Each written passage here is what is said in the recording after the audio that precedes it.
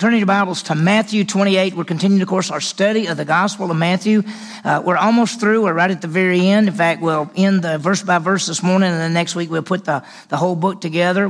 Matthew presents Jesus as the King of the Jews. And over these months, we've seen Jesus as the King. We've seen his birth. We've seen his ministry. We've seen him basically offer himself to Israel as their king. We've seen the religious leaders reject him. We've seen then the people reject him. We have seen his death on the cross to pay for sin and his resurrection to conquer death. And over the last few weeks, we've been seeing his appearances as he shows himself alive to his disciples and those who have believed in him.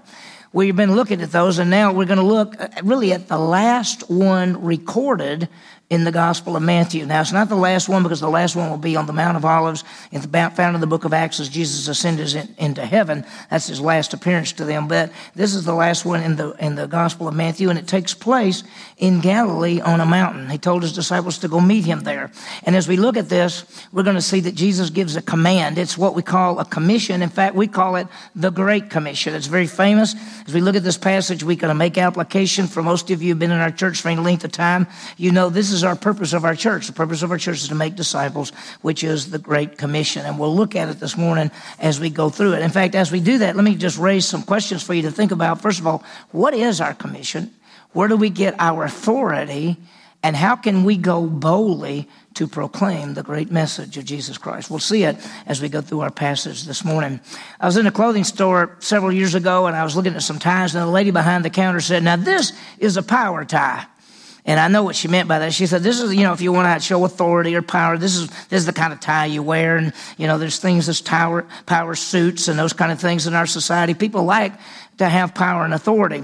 And sometimes people use them almost interchangeably, power and authority. But we've got to realize they're a little bit different. Authority is the right to do something, and power is the ability to do something. So you could have authority as the right and power is the might. We say this, we may have the authority to do something, but not the power. And then we may have the power to do something, but not the authority. And so, Jesus, of course, is everything. He's the authority and the power. And as we look at it this morning, he's going to talk about the commission that he gives to the disciples. And of course, we can make application as well. And he sees that, in fact, in this whole passage, we see that Jesus is the authority. And I want you to think about this as we go into this community, because here we are, we've come together to worship Jesus Christ. As we go into this community, we're going in the authority of Jesus Christ. And so it's really, really powerful, and we'll see it. Let me give you the outline for the passage. We're going to look at the very first part. They go to Galilee. That's verses 16 and 17. And then 18 through 20 is actually the commission. We're going to see the authority. We're going to see the commission to make disciples. And then we're going to see the comfort, and we'll see how all that ties together. So if you look with me, and if you go back, and I've got it right here, Matthew 28:10, if you go there, look what Jesus says. He is talking to the women who had been at the tomb, and he appears to them. And here's what he says to them. "Then Jesus said to them, 'Do not be afraid. Go and take word to my brethren to leave for Galilee, and there they will see me.'" Now we know that this is the first day that he rose from the grave. We know that he saw Mary Magdalene, he saw the he saw the women, then he saw Peter, he saw two on the road to Damascus. He saw some that night. Then 8 days later, he saw 10 of the 11 that night, and he saw all 11 of them 8 days later. And then we realized that they all went up to Galilee, and Peter said, "Let's go fishing." And we saw last week that Peter and 5 or 6 or 7 of them were all together, and they were fishing, and Jesus gave basically some information to Peter about feeding the sheep and the lambs. And now we're seeing that they're in Galilee here, and we're going to see he's on a mountain, and he's going to give what we would call the Great Commission. It's really, really powerful. So let's look at it. Look at Matthew 28, verse 16. It says, "But the 11 disciples proceeded to Galilee, to the mountain which Jesus had designated." So the 11 disciples go, and we're going to find that there may be more people there. Besides just the disciples, we know that there's a place that Paul talked about in Corinthians where he said over 500 people saw Jesus alive at one time. It could be this time because we're going to see that there seems to be more than the 11 people there, but the 11 disciples proceeded to Galilee to a mountain that Jesus had designated. Well, what we realize, this is a mountain that he told them about a particular place. And we're not sure when he told them. He may have said, go to Galilee and go to that particular mountain. Now, which mountain is it? We don't really know. Some people believe that there's a long sloping hill on the northeast side of the Sea of Galilee, which is most likely where he had what we call the Sermon on the Mount. And a lot of people think maybe that's the mountain he told them to go to. We don't know. It's a big area, so it could hold a lot of people. But they go there, and we see a large number. And let me just talk to you about a mountain for a minute. When you think about mountains, Jesus dealt with mountains a lot. First of all, he called the disciples on the mountain. It says he went to the top of a mountain and spent the entire night in prayer. And then that morning, he called the disciples, and he picked out 12 of them. And then he had the Sermon on the Mount, which is on a long sloping mountain.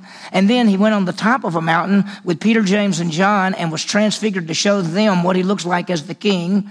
And then as he was coming into Jerusalem, he came down the Mount of Olives and he wept over Jerusalem. That's when he said, Jerusalem, Jerusalem, how I wanted to draw you to myself, how I wanted to bring you under my wings, but you would not. And then here's the place here. He is meeting with his disciples in Galilee in the mountain. And then last but not least, he's on the Mount of Olives, which is right outside Jerusalem when he ascends into heaven. So mountains are found, it's always something going on these mountains. And here Jesus told the people to go to the mountain which he had designated. Now watch what happens when they see Jesus. Verse 17, and when they saw him, they worshiped him, but some were doubtful. Well, I want you to understand when they saw him, I think the 11, when they saw him, they worshiped him. This is the response. In fact, every time we see people seeing Jesus in his resurrection, they fall down and worship him. And that's our response. You realize we've come in today to worship Jesus Christ. Now, we don't see him, but we see him in the scriptures. And so we've come together to worship him, to who he is and what he's done. And when you see in the scripture, when they see the resurrected Christ, they fall down. But here's something unique. It says, when they saw him, they worshiped him, but some were doubtful. Some doubted. Now, who are these? I'll be honest with you. I don't think it's any of the 11. Because if you remember, he's already appeared to all 11. He appeared to 10 one time, and then Thomas wasn't there. And then 8 days later, he comes back again, and he appears to all 11. They've all seen him. They know he's alive. I think that there are more people there. It could be part of that 500 people that Paul writes about in 1 Corinthians. And it says some doubted. Now, literally, the Greek word doubt means to be in two minds. It means to think two things. It's to be like this. Well, I think maybe this is, right. I think, no, this could be right. And that's what to doubt is. You go back and forth. You say, I think that's right. Well, I think that's right. I don't know. And I'm not sure what they're doubting. It could be that there's some who came and said, we don't know if it's really Jesus, or we don't know if he really rose from the grave, could he have been hidden somewhere, and maybe they were doubtful that way. Who knows? We know that when we think about salvation, that either people believe or they doubt. Either they believe or they disbelieve. You could put it that way. Either people put their faith in Jesus Christ to give them eternal life and they're saved and saved forever, or they do not. They're doubtful. They do not believe that Jesus is the Savior. They do not trust in Jesus to give eternal life. And so when I think about the group this morning, I know almost everybody here, and I hope and pray that every one of you is not a doubter, but a believer, that you have put your faith in Jesus Christ to give you eternal life. You've trusted in him and him alone. But here, there's some who doubt, and we're not sure what they doubted. He doesn't say. It just says some were doubtful. Were they doubtful it was Jesus? Were they doubt if he was alive? It doesn't say. So we just don't know.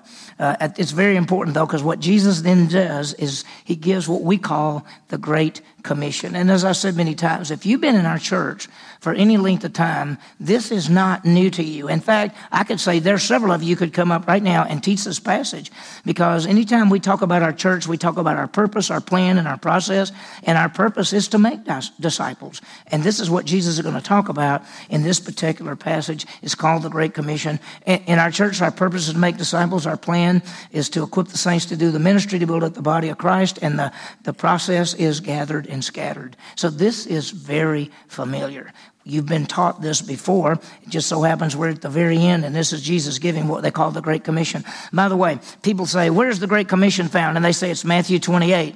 It's also found in Mark chapter 16. It's also found in Luke chapter 24. It's also found in John chapter 20 and 21. It's also found in Acts chapter 1. So the Great Commission, what Jesus tells, and he tells it a little bit different in Acts chapter 1. He says, and you shall receive power when the Holy Spirit's come upon you, and you shall be my witnesses. So it's a little bit different in every way, but it's the same aspect of proclaiming the message of Jesus Christ. And so we're going to see that this is the Great Commission. Let me break it down for you as we look at this. 3 things. We're going to see the authority to do the commission. We're going to see the commission. And then we're going to see the comfort as we carry out the commission. So let's start with the authority. What is the authority to do this commission? Look at verse 18. And Jesus came up and spoke, saying to them, all authority has been given to me in heaven and on earth. Now, let's understand that the authority is Jesus Christ, and he has the authority, and this means the right to do it. God the Father has given all authority to Jesus Christ. This is the Greek word exousia, which means the right to do something. There's another Greek word dunamis, which means power or ability. In this particular passage, he says, I have all authority. I have the right to do something. In the book of Acts, he says, I'll give you my power, my dunamis, so that you'll be able to do this. So he starts off and he says, all authority has been given to me in heaven and on earth. Jesus has all authority to send us to fulfill the Great Commission. Now, in this passage, he's really talking to the 11 and maybe 500 people at one time that he's telling this about. We don't know, but we can make application that this is what we're to do. He's sending them out, and basically he's sent us out. And the goal is to do what he says. And I want you to notice that he is the king. Look what he says. All authority has been given to me in heaven and on earth. And think about that, heaven and earth. He didn't say just all authority on this earth. He says in heaven and earth. That includes angels and people and every aspect that you can think of, every aspect. He is in charge of everything. In fact, Colossians says that in him the fullness of the Godhead dwells. Colossians also says us everything was created for him, by him, and through him, and it is for his usage. So he's saying, I have all authority, and I'm sending you out. I've got something I want you to do. When you think about Jesus, he is the one who died and rose again and conquered death and gives life and paid for sin. And he is everything. And so Jesus said, all authority has been given to me in heaven and on earth. Now, let me just say something about it. When we look at this passage and Jesus is sending them out, and they're going out representing Jesus Christ. And I want you to, and I don't want this to come across wrong, but I want you to understand, we in this room represent Jesus Christ. We don't represent Stillwater Bible. There's nothing wrong with the church. I love the church. I love it. I love getting to be here. We want everybody to come here. We want you to invite everybody to come. We want everybody to come. We want to teach everybody. We want to love everybody. We want to do it. But we don't represent this church. We represent Jesus Christ. Now, we're part of this church and we tell people about the church, but when we walk out these doors, we are representatives not of a church, not of a local body, but of the church. Jesus Christ himself is the head, and we represent Jesus Christ. So think about it. He is our Savior. He is our message. If you think about 2 Corinthians 5, 18 and 19, it basically says that the whole message of reconciliation, we've been given the word of reconciliation. We've been given the message of reconciliation. We get to tell people about Jesus Christ, that he is the way and the truth and the life, and no one comes to the Father except through him. So when we go out these doors, we can talk to people about our church and invite them to come to church, and we want them to come, but it's all about Jesus. That's who we represent. And so he's sending them out, and he says, all authority has been given to me in heaven and on earth. And so then we're going to see this commission. Now, as I said, most of you in our church, you have heard this, you know this over and over again, but let me read it for you. He says, all authority has been given to me in heaven and earth. Go therefore and make disciples of all the nations, baptizing them in the name of the Father and the Son and the Holy Spirit, teaching them to observe all which I have commanded you. Now, when you read this in English, it looks like a command is to go and make disciples and then baptizing them and teaching them. But actually in the original language, the go is a participle as well. It literally says going, baptizing, teaching, make disciples. So to make disciples, that is the commission. In fact, that's the only command in the passage. Going is not a command. It's a participle that's called a participle that goes alongside to explain the main verb, which the main verb is to make disciples. So he says, how do you make disciples? As you go, as you baptize, as you teach. That's what it's about. So the Great Commission is to make disciples. And the command is not just to tell people about Jesus, because there's much more to that. In fact, look at it. It's going, baptizing, teaching. And we're going to explain those in just a second, how it all fits together. Dwight Pentecost, who was a professor at Dallas Seminary for years, he said this. He says, they have to hear the word, so you got to go. They have to believe the word, so you've got to lead them to Christ and identify them with Christ. And then they've got to obey the word. That means you've got to teach them to obey. And so it all ties together. Jesus says to make disciples. Now, let me just say something. That's all of us. That's not just me. Because a lot of times people say, well, the pastor, that's his job. My job is to train you so that we can all train others, that we can go make disciples. And making disciples involves evangelism and training, leading people to Christ and training them and equipping them. And let me tell you, I know it sounds wild, but that's the job of every one of us in this room. Every one of us in this room is to make disciples, to lead people to Christ, to identify them with Christ, and then to train them and to teach them. And so let's think about discipleship for just a second, because discipleship is different than salvation. Salvation is a gift. Salvation costs us nothing. There's a contrast. Now think about this. Salvation is free. We didn't do anything. Jesus died for us, and he offers a gift. For by grace you have been saved through faith, and that not of yourselves. It's the gift of God, not of works, lest anyone should boast. So salvation doesn't cost us anything. But discipleship, being a disciple and making disciples, costs us. It costs us our lives. We take up our cross and follow him. In Romans 12, we offer our lives as living sacrifices. That's not salvation, that's service. And so when we realize that being a disciple is not the same as salvation. Salvation costs us absolutely nothing. But being a disciple costs us our lives. And our goal is to make disciples. We talk about it in our church. We say our purpose is to make disciples, and the plan is that we equip the believers to do the ministry so the body can be built up. The goal is that we equip you so you can do the ministry, and the ministry is making disciples. And notice something a little bit different. He says, go therefore and make disciples of all the nations. That's different. Throughout the book, the original offer was to the Jews. If you remember in the Gospel of Matthew, there was a time that he says, go to the lost sheep of the house of Israel. He says, do not go to the Gentiles, go to the Jews, go to the lost sheep of the house of Israel. Now at the end, he says, go to every nation. Notice, go therefore and make disciples of all the nations. And so that's the plan. Now, as you think about this, and let me read it to you as it would be in the original language. As you are going, therefore, make disciples of all nations, as you are baptizing them in the name of the Father and the Son and the Holy Spirit, as you are teaching them to observe all that I've commanded you. And so those all go together. There's three aspects there. The first one is going. We're to go where the people are. He says, as you are going. Literally the idea of the go. Now, we know that churches, historically, a lot of them had it backwards. They want you to bring everybody here. Bring everybody here, and we'll get some kind of evangelistic message, and then at the end we'll have an altar call, and we'll try to get people saved. Well, the Bible says that we gather for worship and training, and we scatter for evangelism. See, most of the time they're not coming here. We got to go to where they are.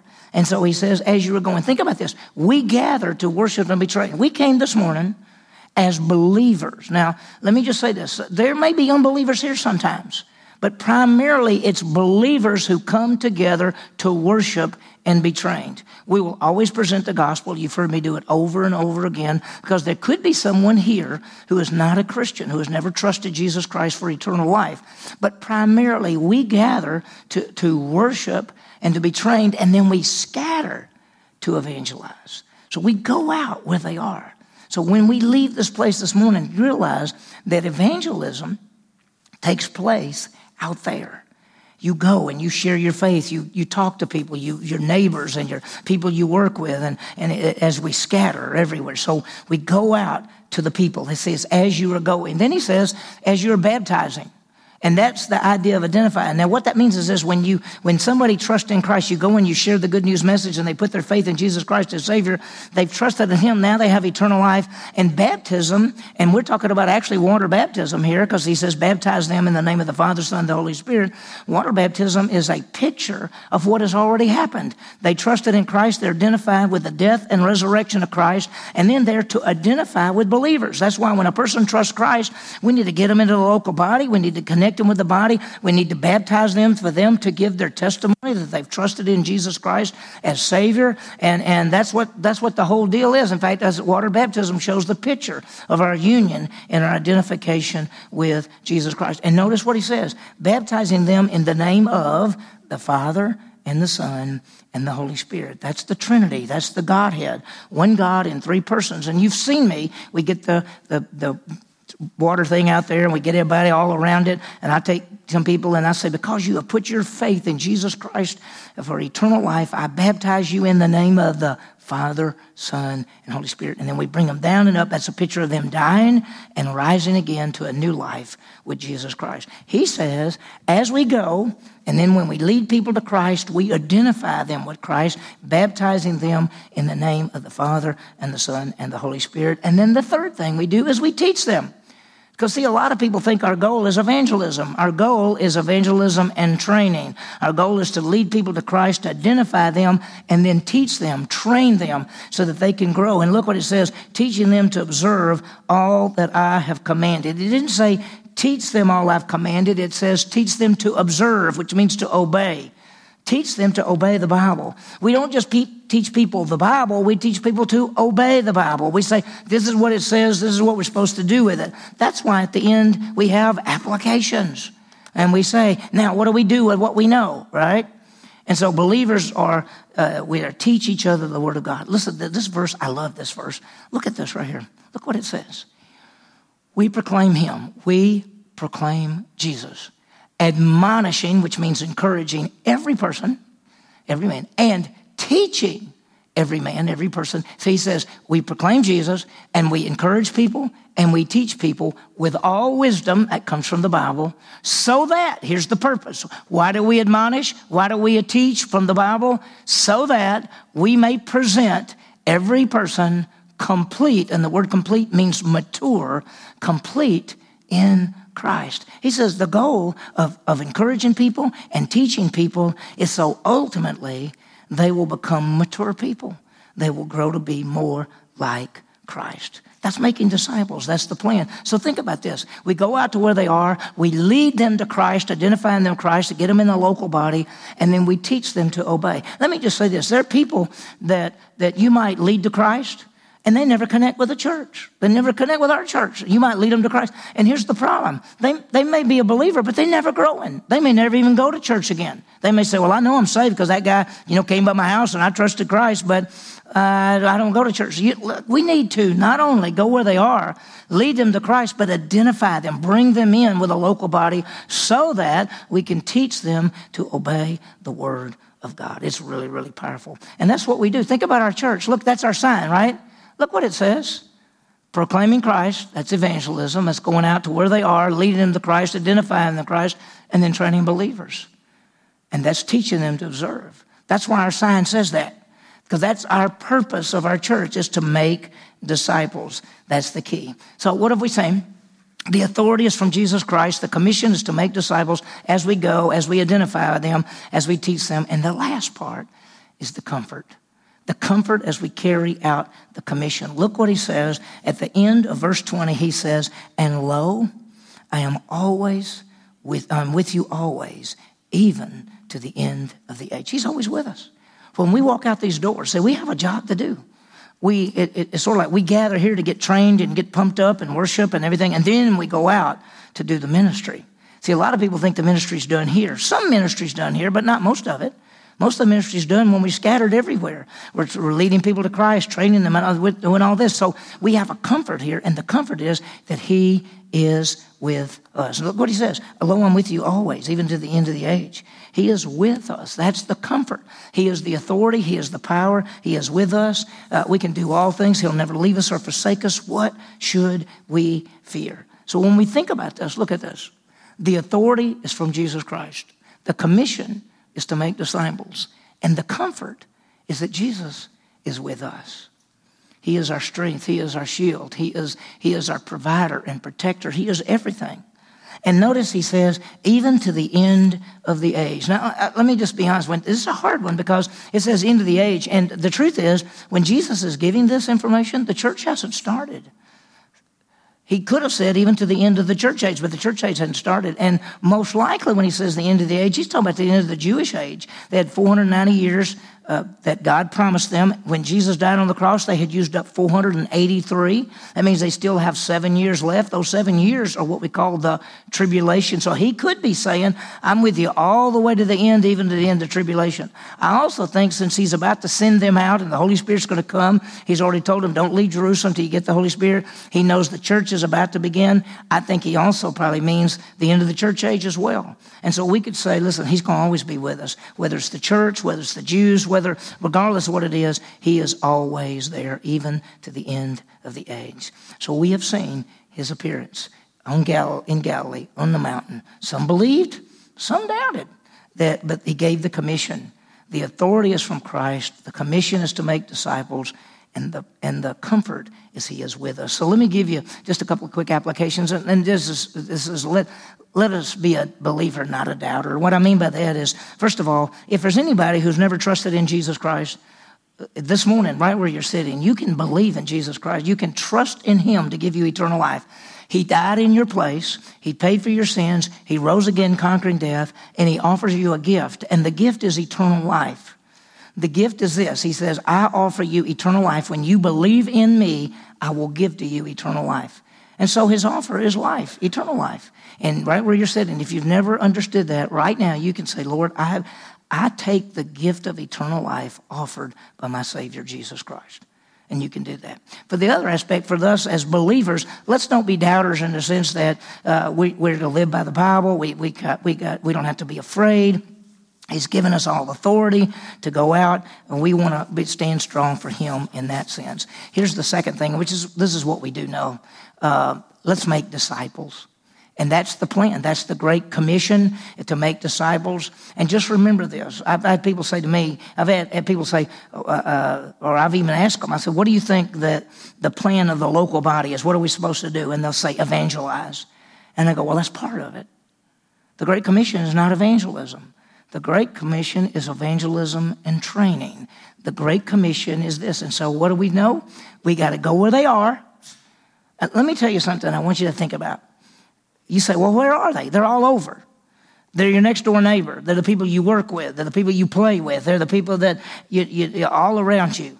And so here's something I want you to think about. Think about the people in your neighborhood and think about the people that you work with. Let's just start, or that you're with in school or whatever. Get a piece of paper and write down the names. Maybe my next door neighbor, say his name is Joe. And I say, okay, my next door neighbor, Joe. And I could say this. I've known Joe for a long time. We wave a lot and everything. But I don't know if Joe knows Jesus Christ I don't know if Joe has eternal life. And then the neighbor across the street, that's Bob. I don't know either. And then the person I work with, that's Ralph. I don't know either. And so why don't you write those names down to those people and begin to say, Lord, I don't know whether they know Christ or not. Would you give me an opportunity that I want to be looking for an opportunity to talk to them about Jesus Christ? Because we got to go where they are. Go where they are. In the old days, somebody would say, I want to invite you to come to church, and then we expect JB to give a message to lead them to Christ.